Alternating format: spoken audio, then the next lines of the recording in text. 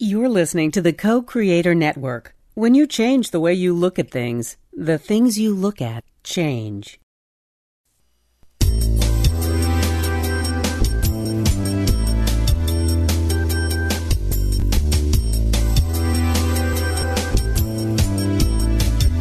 Good afternoon.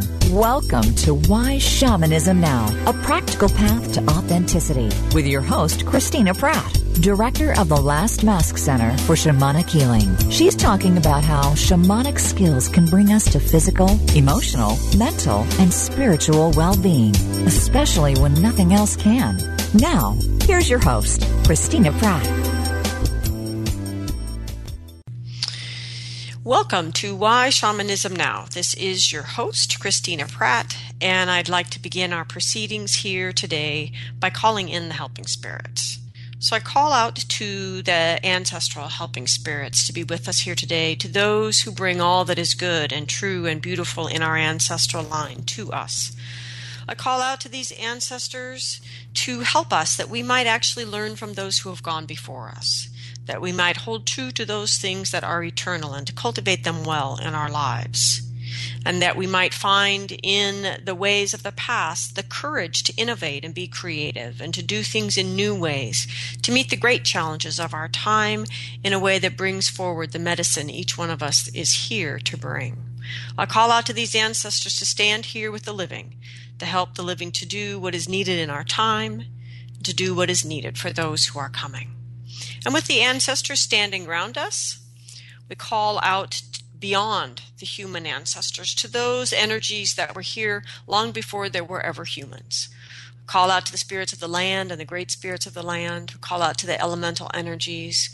And we call out to all the rest of life. We give gratitude and thanks to you for your dreaming that brought life as we experience it to the face of this planet. And we give thanks to you and ask you to help us to understand our own true nature and how we fit in to this great web of life.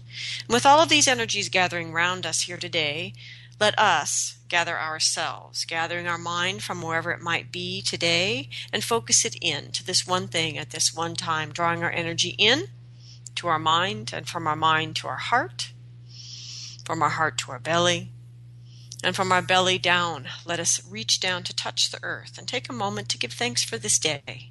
Thanks for your life.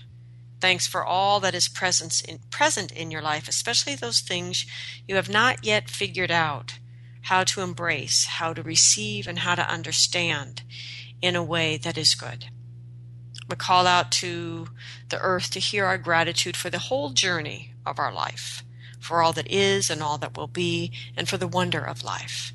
And with great gratitude for the generosity of the earth's dreaming, we reach down into all the layers of the earth, giving thanks as we go, reaching down to the very, very center of the earth. And in the center of the earth, we take a moment to touch into the darkness and the stillness, the silence, the cold, the peace, into that energy which is before all the other energies that we know as the expressions of life here on the face of the planet. We tune deeply into this energy that renews and restores, that which nourishes, that energy that is drawn up by the plants and the animals into life.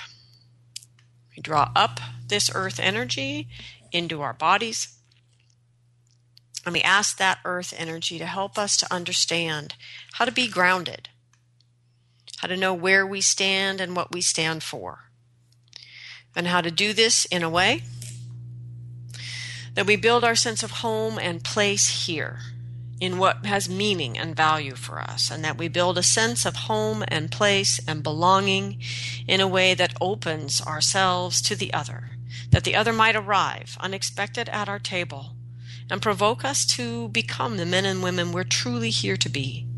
Let us not take our sense of comfort from simply surrounding ourselves by those who think exactly the way that we do and look like us.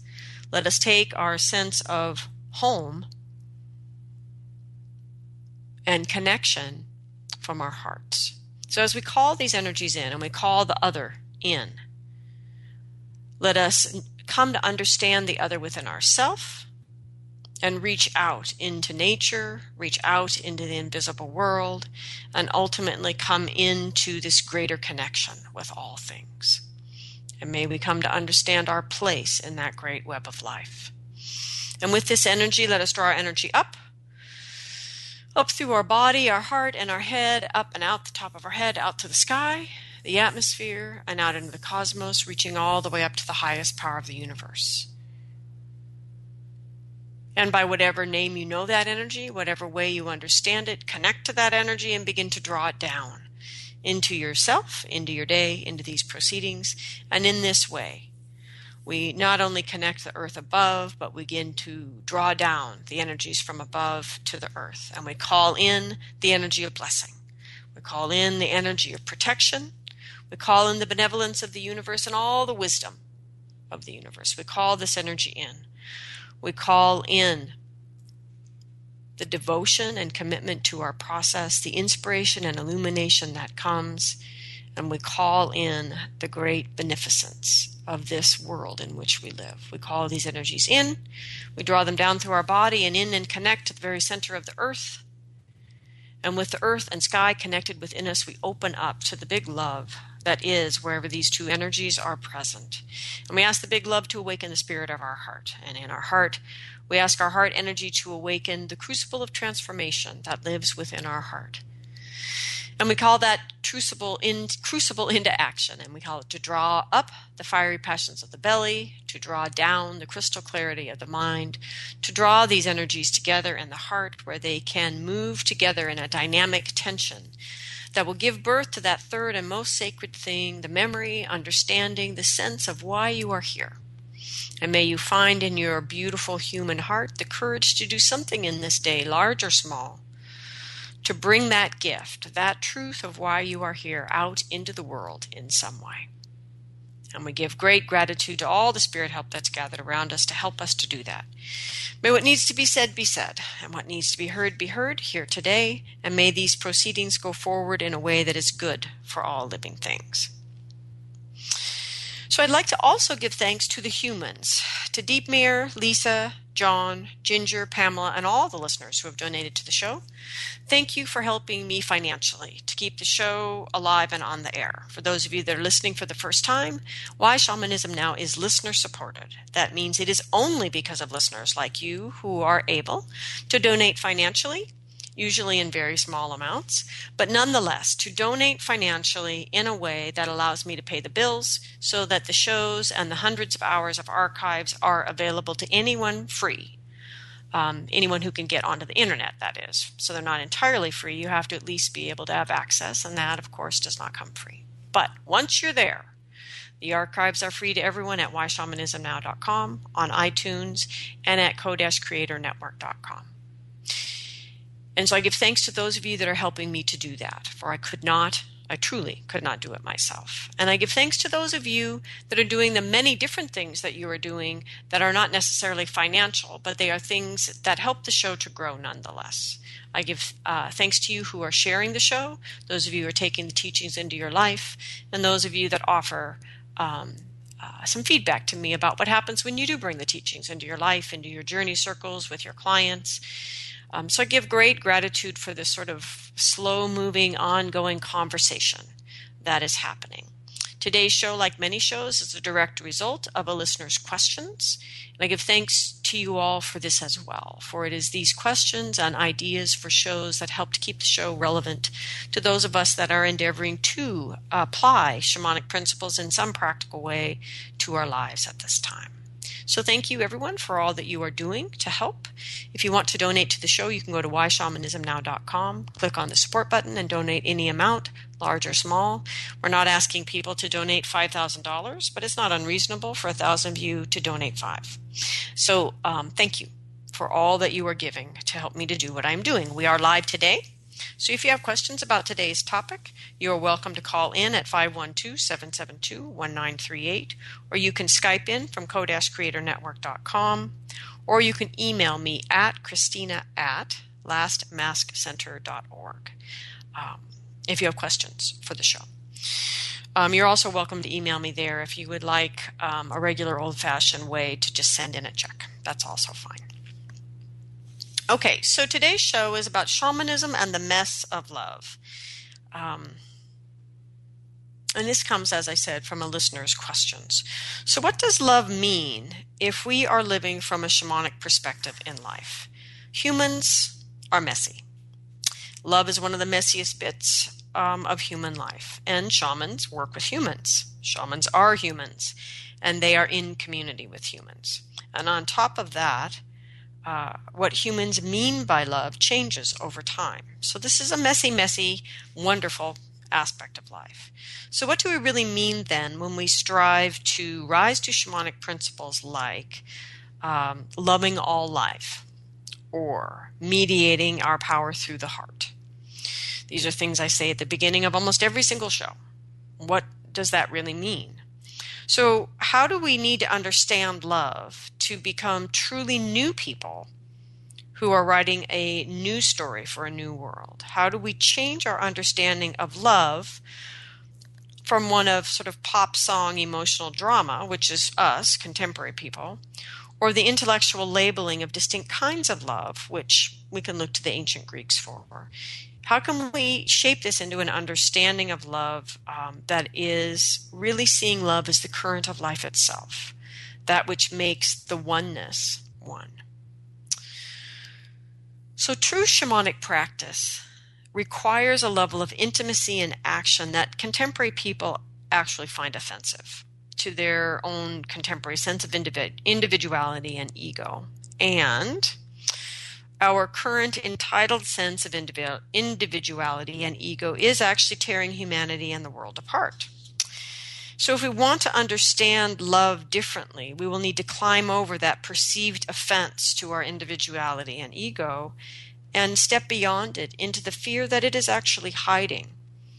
And it's a fear that we must engage within ourselves if we are ever to allow our soul to love. So one of the things that my Qigong teacher has helped me to understand is that those people over there who were doing things I find offensive, like crashing the banking system or fracking, are not necessarily people that aren't loving. You know, the people that I see doing things that I consider harmful and hateful are not necessarily not loving people. And what this teacher has really challenged me to see is that, you know, most humans are actually being loving as they understand that. And that for many people, their development of their sense of love stops at a very selfish, personal love. A love of my family and my people. And it's the kind of love that leads to a kind of nationalism or a kind of religious fervor, a fundamentalist kind of thinking. But to claim that these people aren't loving is actually to miss the point. And so what we're really talking about, or the reason, I guess I should say, the reason that I currently study with this particular master is because the practices that he teaches create a structure for us to become people that can grow out of that kind of selfish love and can move into a place of being able to express our love in a world in a way that understands the quote-unquote other is actually also perceiving of themselves as a loving person. And how do we then transform our relationship as members of this human family in a way that allows us to not trash our home? So there's an article on Reality Sandwich on that website that's called In the Valley of the Soul. And in this article, Hilary Webb, Stanley Krippner, and Stephen Bear, all people I respect deeply in their writings and teachings about shamanism, discuss whether or not shamanism is all about love. And Hilary begins by saying, it seems to me that that the shamanism is all about love mantra is a Western projection, which I would agree. And Stanley continues, and this is a much abbreviated synopsis of Stanley's response, but he says each indigenous group has its own way of using terms like love, compassion, affection, bonding, etc. And I would expand the point that you just made, Hillary. I would say that there are times when the shaman works in ways that resemble the practices of a sorcerer, but the shaman is not a sorcerer because the sorcerer is not committed to the community. The shaman does not do something that will divide the community against itself. And so this is important in starting to understand a more shamanic perspective about love, which is what the shamanic people value. Okay, so Stephen Bear continues with the conversation, saying that psychologist James Hillman distinguishes between two basic orientations in the world, which he calls spirit and soul. Hillman says, spirit is detached, intense, absolute, abstract, pure, unitary, and eternal. Soul, on the other hand, is mortal, earthly, low, troubled, sorrowful, melancholy, and profound. Spirit, he says, seeks to escape or transcend the pleasures and demands of ordinary earthly life. But soul is always in the thick of things, in the repressed, in the shadow, in the messes of life, in illness, and in the pain and confusion of love. Stephen's point then is, I believe it is soul, not spirit, that is the true landscape of shamanism. The landscape of suffering, passion, mess, and unpaid accounts receivable. So in this article, Hillary concludes, the shaman is not afraid of getting down deep into the messiness of human existence, the realm of the soul, for his or her professional obligation is to navigate the mixed bag that is the human condition, to open up to both the dark and light aspects of existence and exert power in order to transform the sense world in a way that benefits the community. And so I would add that shamans actually move between spirit for that intense, pure, eternal explanation of what's going on. And then they dive deeply into the world of the soul to apply that, to apply those understandings into the reality at hand here in the physical world. And that's my sense of really the fundamental aspect of the shaman's job is gaining the skills that allow them to navigate between those worlds in a way that is good for the community and all living things. So I would add that shamanism is not a clean, mentally clean intellectual process. And while it touches into spirit regularly, it is of the soul. I mean, I agree with Stephen and Stanley and Hillary. It is of the soul and the mess. And that we engage in the soul, or we engage the soul, most directly through the heart. And the most important distinction that I'm really trying to make today is that the heart is an instrument. It is an instrument with its own intelligence. And what shamanic practice offers us is the possibility to tune the instrument of the heart and to calibrate it with the resonance of all life, and to choose then how we act in life with fierce intimacy and meaning beyond our personal self. And that the heart as an instrument can get all gummed up with our tendency toward messy emotional indulgence and childish stories of projections we then place onto life and react to. Or you could choose to keep your instrument clean. And there are multiple shows in the archives about the courageous heart. And it is a core aspect of the teachings in the cycle teachings that I teach, the understanding that if we are to live as shamanic people in a contemporary time and to practice as shamanic healers, we must choose to be the type of person that keeps our instrument clean, that our heart as an instrument must be made available for this work. It can't be gummed up and clogged up by our cultural tendency towards emotional indulgence. And nowhere do we give ourselves the excuse for that more than in our endless drama around romantic love. And so the important thing also to understand that the heart as an instrument can become brittle and inflexible through our emotional denial. By repeating the same patterns in life, be they psychological or emotional, and then getting angry at the world and blaming it for the fact that you're bored out of your mind and that your heart won't even talk to you anymore because you're become absolutely inflexible and unwilling to move with the deeper passions of your soul. So the point here is that the heart is an instrument. It is the instrument that allows us to engage deeply with our soul, and it allows us to engage in relationships, in all of the relationships throughout which shamanism happens. So in other words, I actually don't believe you can truly practice shamanism. You certainly cannot live via shamanic principles if you are endeavoring to engage in the whole kit and caboodle in your head. That it is through the heart that we engage with the soul, and when we do that, we come to see whether or not that instrument has been tuned and is ready and able to be the instrument of engagement that it's meant to be. So the heart is really what allows us to engage intimately in relationship, which is shamanism. Shamanic practices are all about intimate relationship with other people's souls, with their energy body, with the spirit world, with the interface between the energy world and our own energy. All of it is intimate and cannot be practiced in any deep, authentic way purely through the mind. And it's important to understand that if the heart is an instrument, then it is this intimacy that is the breath that moves through that instrument that makes it sing.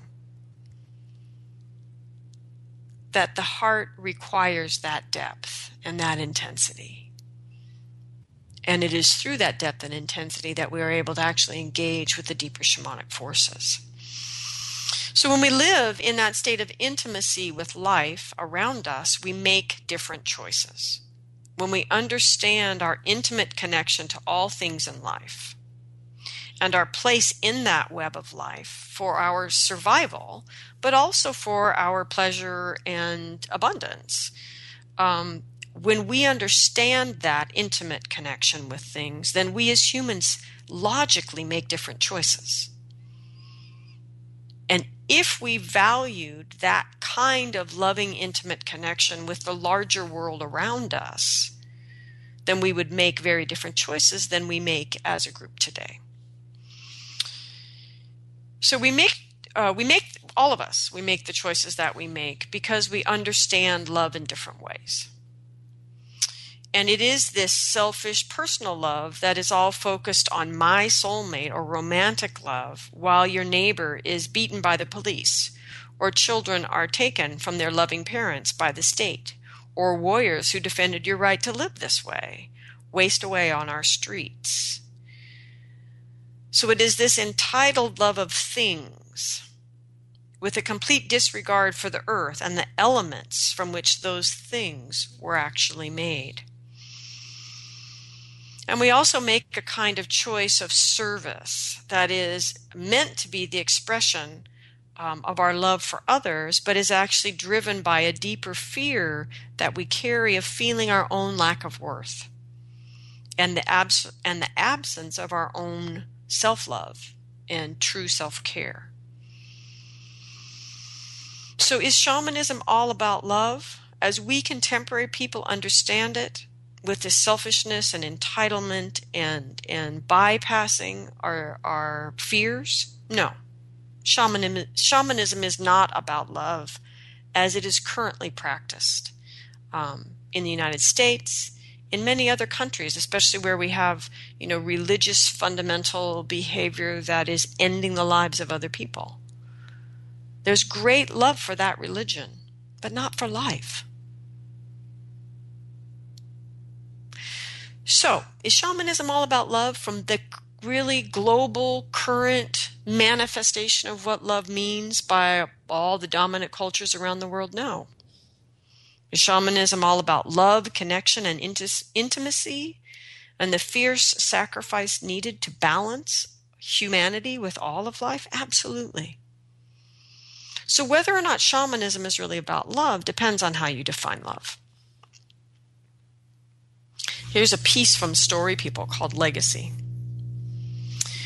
I promise you not a moment will be lost as long as I have heart and voice to speak, and we will walk again together with 1,000 others, and 1,000 more, and on, until there is no one among us who does not know the truth. There is no future without love.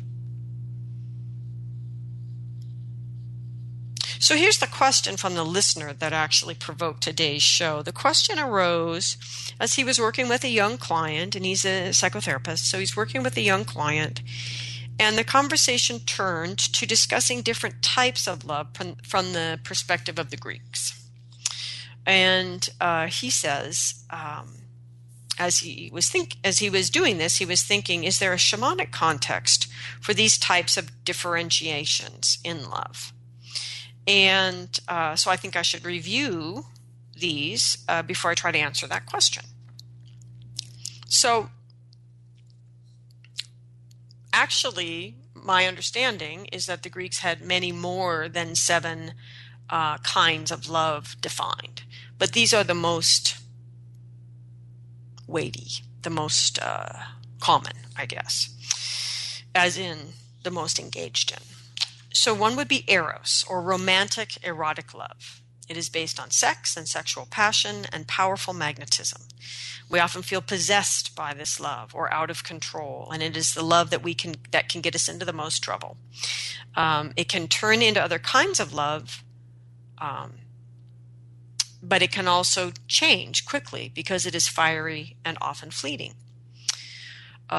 Ludus is a flirting or playful love. It's a second kind of love. And this can be seen in the affection between children, that feeling of best childhood friends, or even between young lovers.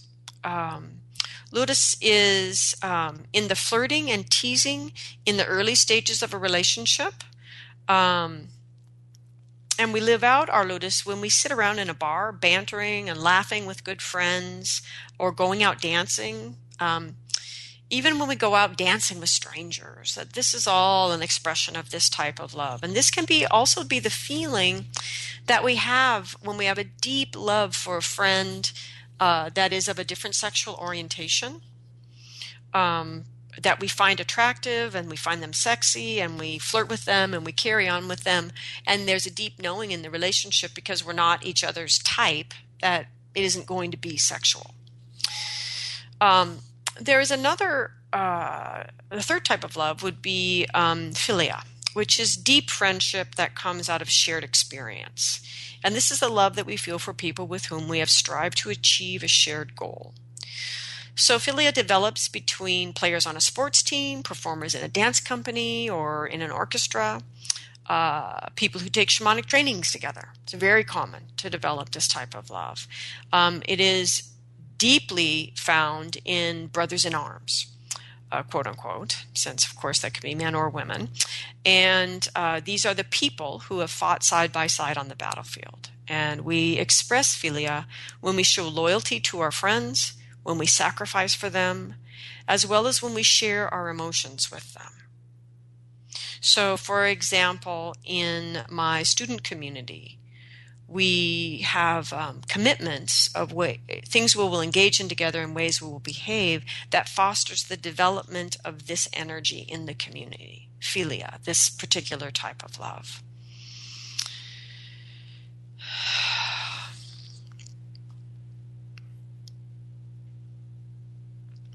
Okay, so moving on. Philatia is self-love or self-respect. And the unhealthy expression of this love is narcissism, and which is self-obsessed and personally focused. The healthy version of this love is the love we give ourselves that comes from a joy of being true to our values. And it is very like the Buddhist value of self-compassion. And the healthy expression of self-love received that we offer it to ourselves and actually receive it, actually enhances our wider capacity for love. If I feel confident and replenished within myself, I am in a much better place to be able to open to that which is larger than I am. So self-love is a really critical aspect of healthy love. So the next one is pragma, which is mature love that endures. And this is the love scene between two sexually intimate adults that develops over a long period of time. Not that they are necessarily sexually intimate all the time, but the point is this is a couple. This is the love that develops between people that say, I am committed to you and I receive your commitment to me, and that we live in this commitment year after year after year. And in that, there's a kind of love that develops. This is the love that endures sickness and health. It is the love that makes a neighbor care for another neighbor, or a friend care for a former school friend. So whether or not they're sexually intimate may or may not play into this. It has to do with time and a commitment to each other over time. And it particularly willing to sacrifice and to show up for someone else that you have cared for over time when they become vulnerable. And this is a love that involves deep understanding. So this isn't just doing it for your neighbor because you feel you're supposed to. This is doing it for your neighbor because you've shared hours chatting with that neighbor. You have deep understanding of each other. And it's a love that is also characterized by patience and tolerance.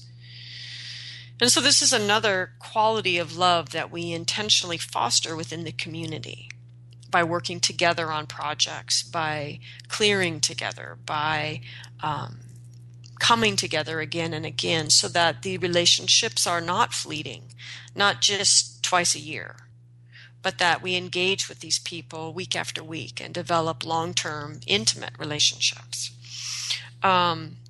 Storich is family love. And this is the love of a parent for a child for aunts and uncles. It is a love a person who steps into the role of a parent feels for the child that they are parenting. It is also the love a grandparent feels, even a grandparent who steps into that role for some sort of stepchild, or all of that way that we choose to create what we call our family and develop that bond. And then finally, agape, which is the love of humanity. So agape is described as a selfless love, although I'm not sure that we can do it without self-love. I think these two tie together, which is why this whole compartmentalization of love becomes problematic, is that I believe that these healthy expressions of these different types of love all feed into each other and nourish each other. But of course, that's a very shamanic perspective, that this is all circular and multi-related. Excuse me. That this isn't a linear thing. But anyway, agape is a selfless love. It is likened to the universal loving kindness that we find in Buddhism.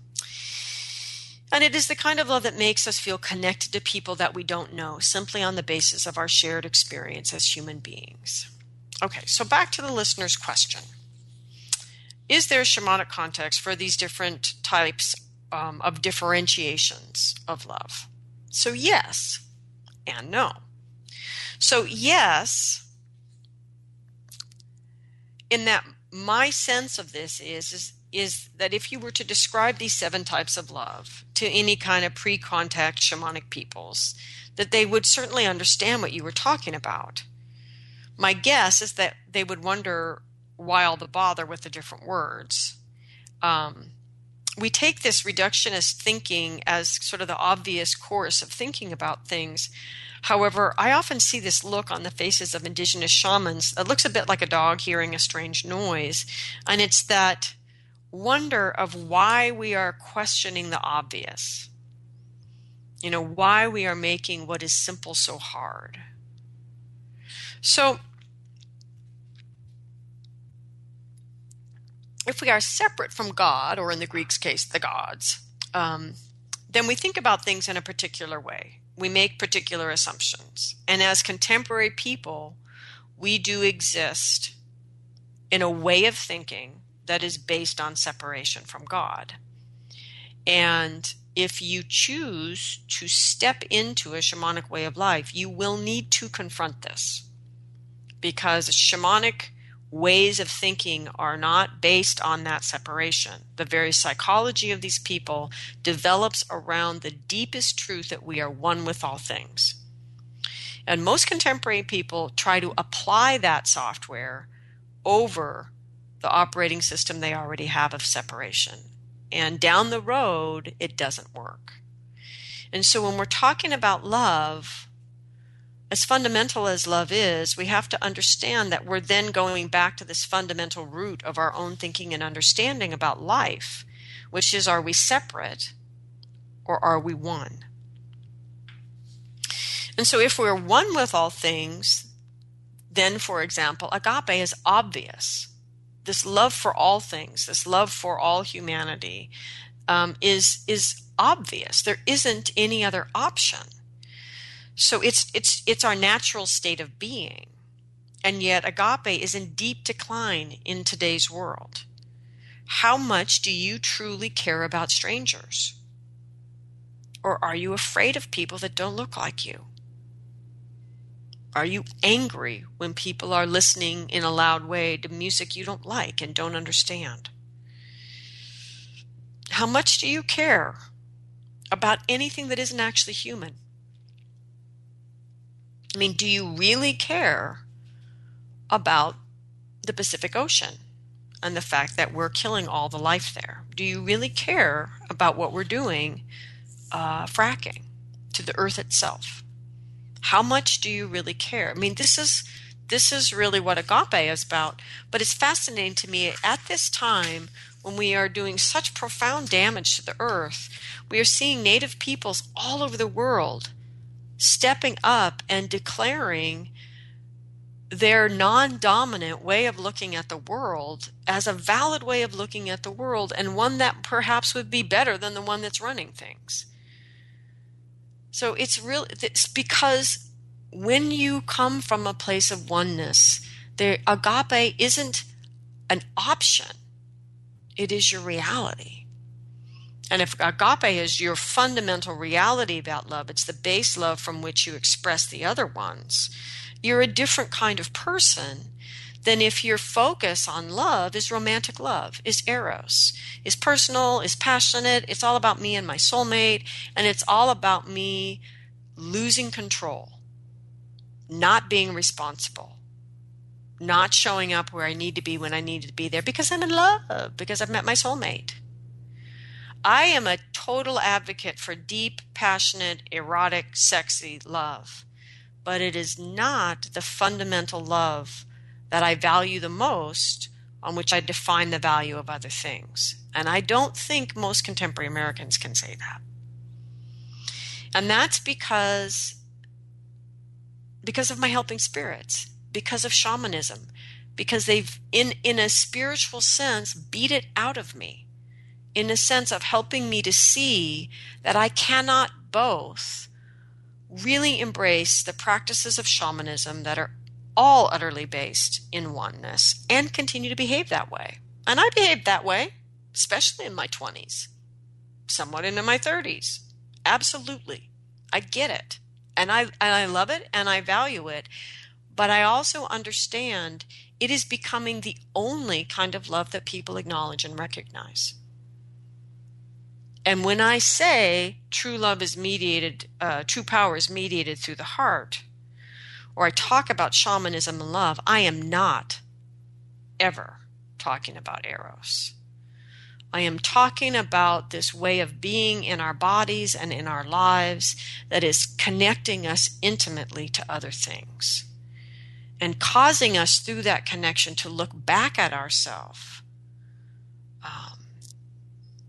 not in a way that is criticizing, but in a way that is critical, that looks back at my heart as the instrument of these relationships and says, Can this instrument be tuned? Does it need to be cleaned? Is there a way that I can be a better instrument to be played by this intimacy and this love that is inherent in everything? So the research today says, quote, that there's a growing evidence that agape is in dangerous decline in many countries. Empathy levels in the United States have declined sharply over the past 40 years, with the steepest fall occurring in the past decade.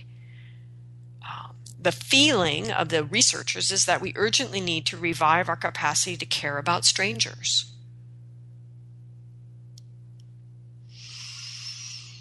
I don't think it's the definition of love that is so difficult. It is the valuing for the different types of love that is so vastly different between contemporary life and shamanic cultures and sort of a shamanic way of thinking about things. That shamanism is about intimate, expressed connection with all of life, human and non-human, embodied and without form, expressions of power that are dark and light. It's about being engaged in all of that. And to do that, we need to have a capacity to engage in a way that is intimate, but not personal. And that's very challenging for people. So Bradford Keeney, speaking about the Kalahari Bushmen, expresses it this way. The Kalahari Bushmen like to talk about that which enters you as a kind of spiritual arrow. And he's talking about the way they understand the power that is used, what we would call sort of the shamanic power that is used for healing. So we know that red-hot love, the heat of an arrow, can turn us silly and upside down with desire for physical contact with another. There is also familial love, which is more meaningful, such as the love of a mother or father for their child. But it is the big love. The arrow just gets hotter. Oh, but with the big love, the arrow just gets hotter. Because it's not the desire to utilize the other for personal satisfaction. Rather, it moves into caring so much for the other that you are willing to sacrifice yourself for the other. Finally, when the arrow gets even hotter, when it's white hot, you see the white light. At that point, the love continues moving forward, and now all of life is felt to be connected. There's this realization that we're all held in some greater arm or greater hand. So this is one of many examples of this other way of understanding love that puts the big love and the cultivation of our ability to be in intimate rapport with the big love as the higher value for our relationships with love in our life. And in that, then, we create a foundation for all the other loves that build community, build family, build our willingness to be courageous and to sacrifice for each other, to be patient, to be understanding. All of these things that need to happen if we're all going to live on this really tiny planet together in a good way. So the listener who asked these questions shares that for himself, increased intimacy correlates to increased compassion and connection, not increased desire. So this impulse, I would say, is shared with shamanic peoples. And knowing this individual, I know he leans pretty heavily into the shamanic world. And I think that it's a human impulse. But it's a human impulse that can get overrun in cultures where eros and desire to give into the possession of passion is valued more highly than the big love. Where we exalt childish emotional behavior, selfishness, and excess, we value the more irresponsible and selfish forms of love. Interestingly, we do this without embracing actual self-love, because to care for ourselves would actually be mature and responsible, and would, of course, no longer be childish. And so it's an ironic situation, to be sure. When we do what we love, again and again, our life comes to hold the fragrance of that thing. So if the thing that we love is selfish and self-destructive, excessive, or fundamental, as in fundamentalist thinking, then our whole life begins to be about that thing. And I believe that shamanic peoples understood this, because what I came to understand about pre-contact shamanic ways is that their ways of living showed great variation between each other, but they all contained the theme of understanding that what we love draws our belief and our power. So we must encourage people to love life, all of it. And in doing that, it draws the belief and the power to all of life. And then everyone is in a position where they can support each other in survival and in flourishing. And I believe that the pre-contact cultures understood this really well, from what I can understand about what was recorded about how they lived, what their standards of life were, how they dealt with divorce and kind of serial monogamy and raising children and all of these things.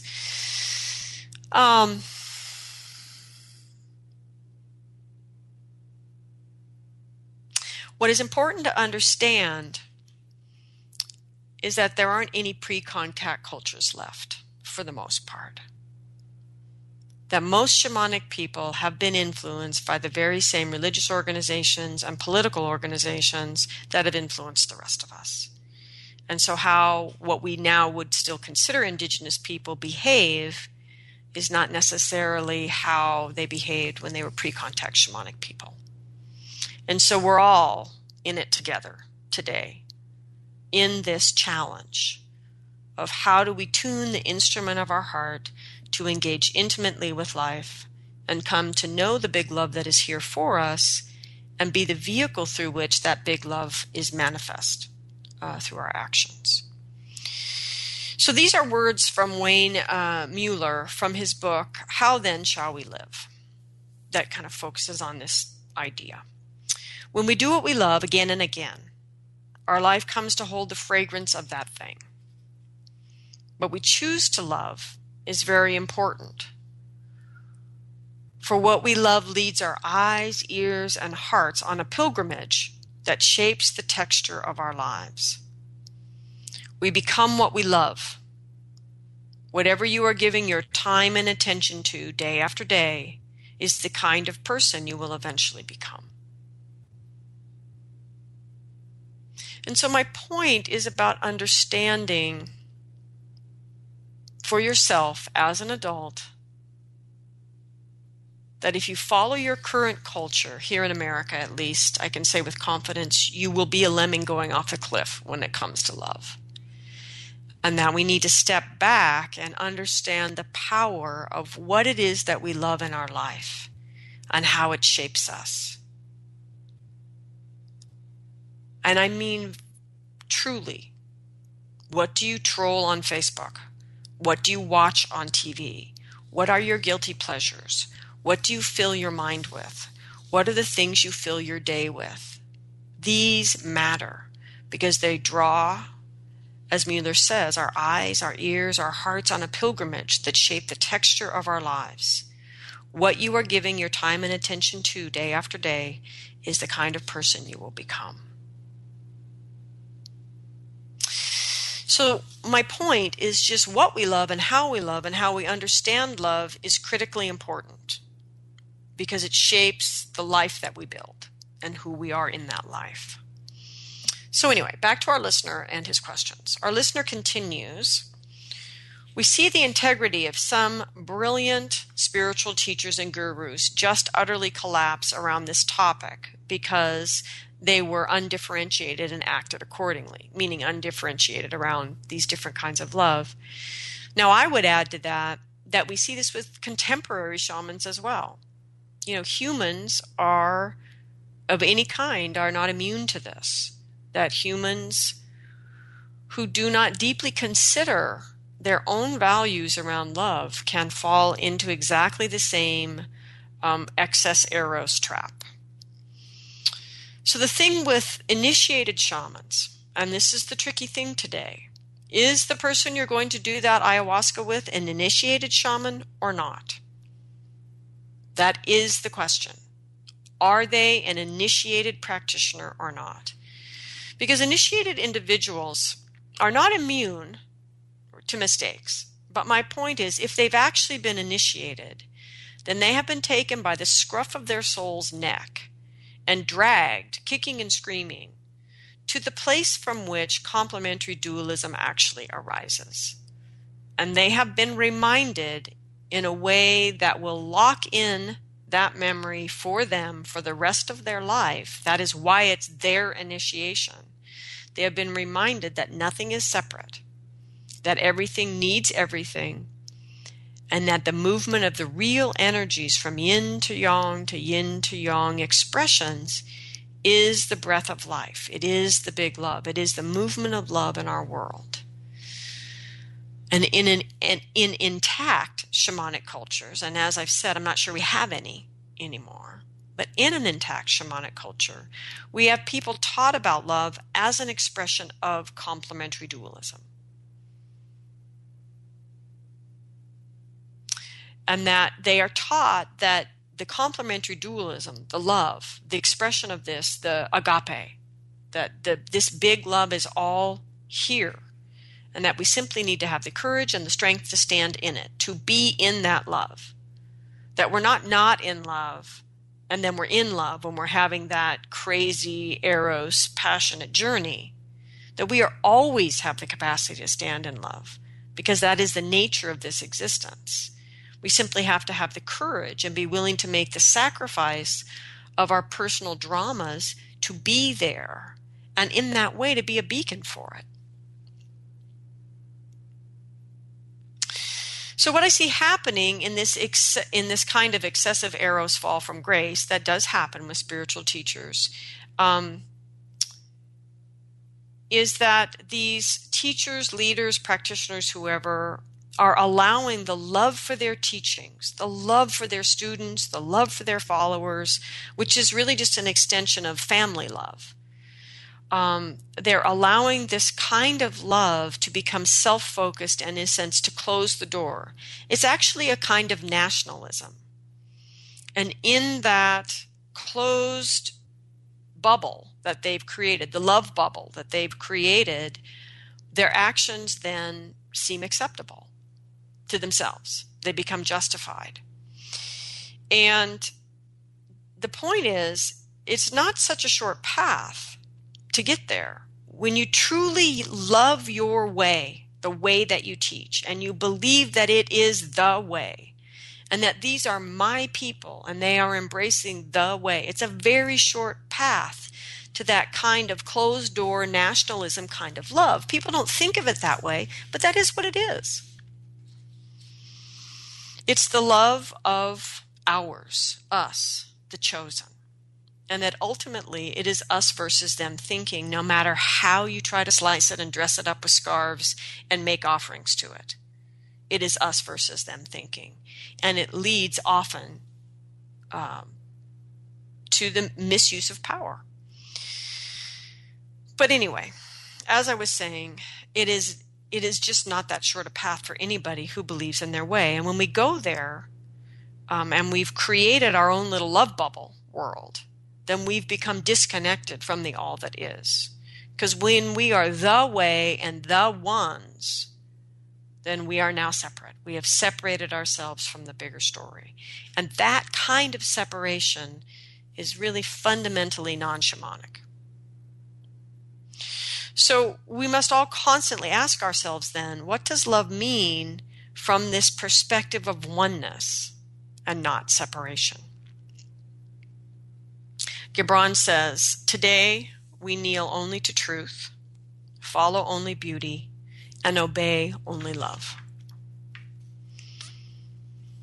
So the listener continues with an excellent question, and it's the only one really that matters of all of his questions, which is, I'm interested in how a person living a shamanic worldview qualitates and differentiates aspects of love and correspondingly aligns their actions. And that's the most important part.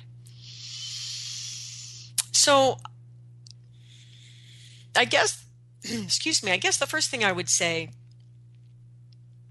is I think if a person wants to live shamanically in the contemporary world, particularly in America, the Western world, you need to take the kind of the order in terms of value that culturally we place the seven loves of the Greeks and flip that order. I think that's the first thing you need to do. Eros just is not the most important thing.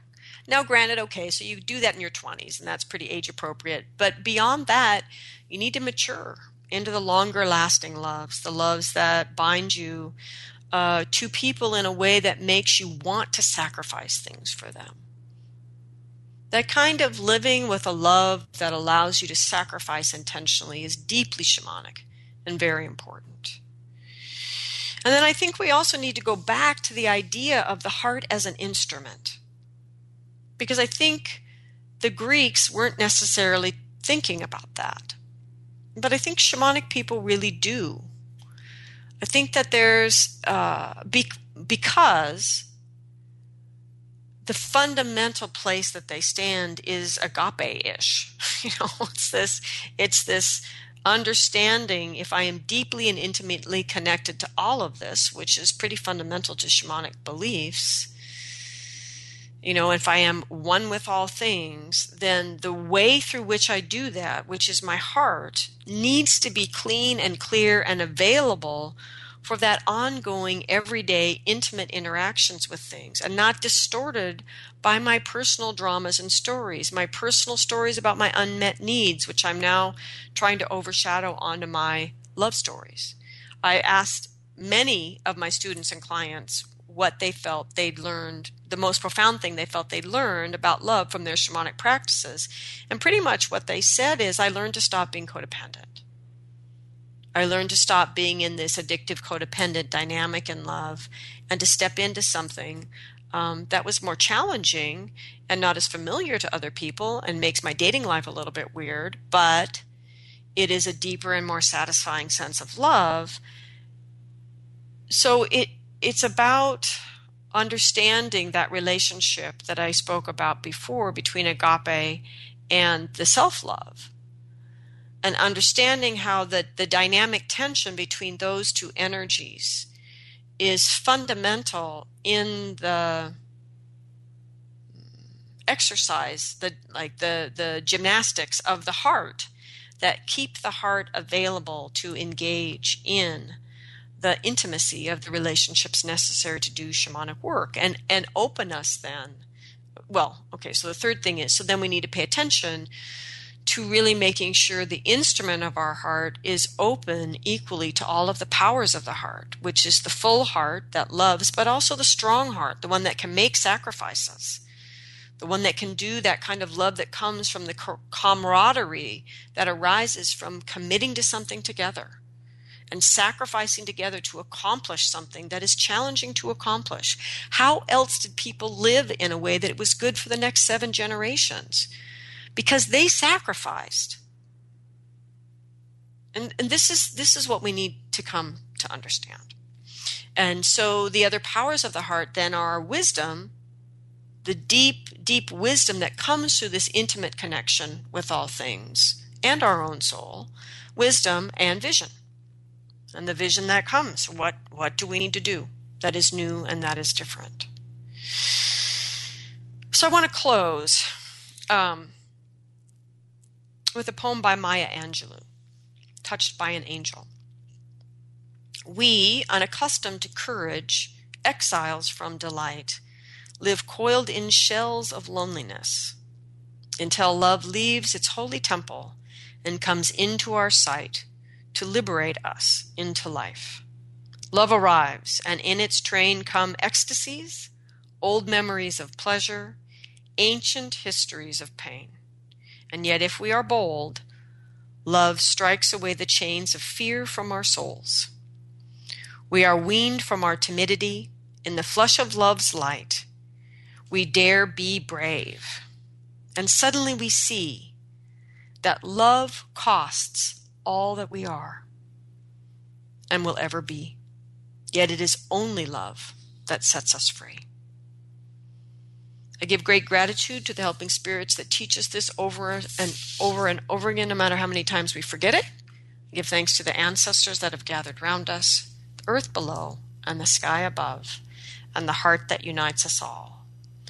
May you all have a good week and tune your instrument and risk an intimate connection with all that is around you. Have a good week, everyone.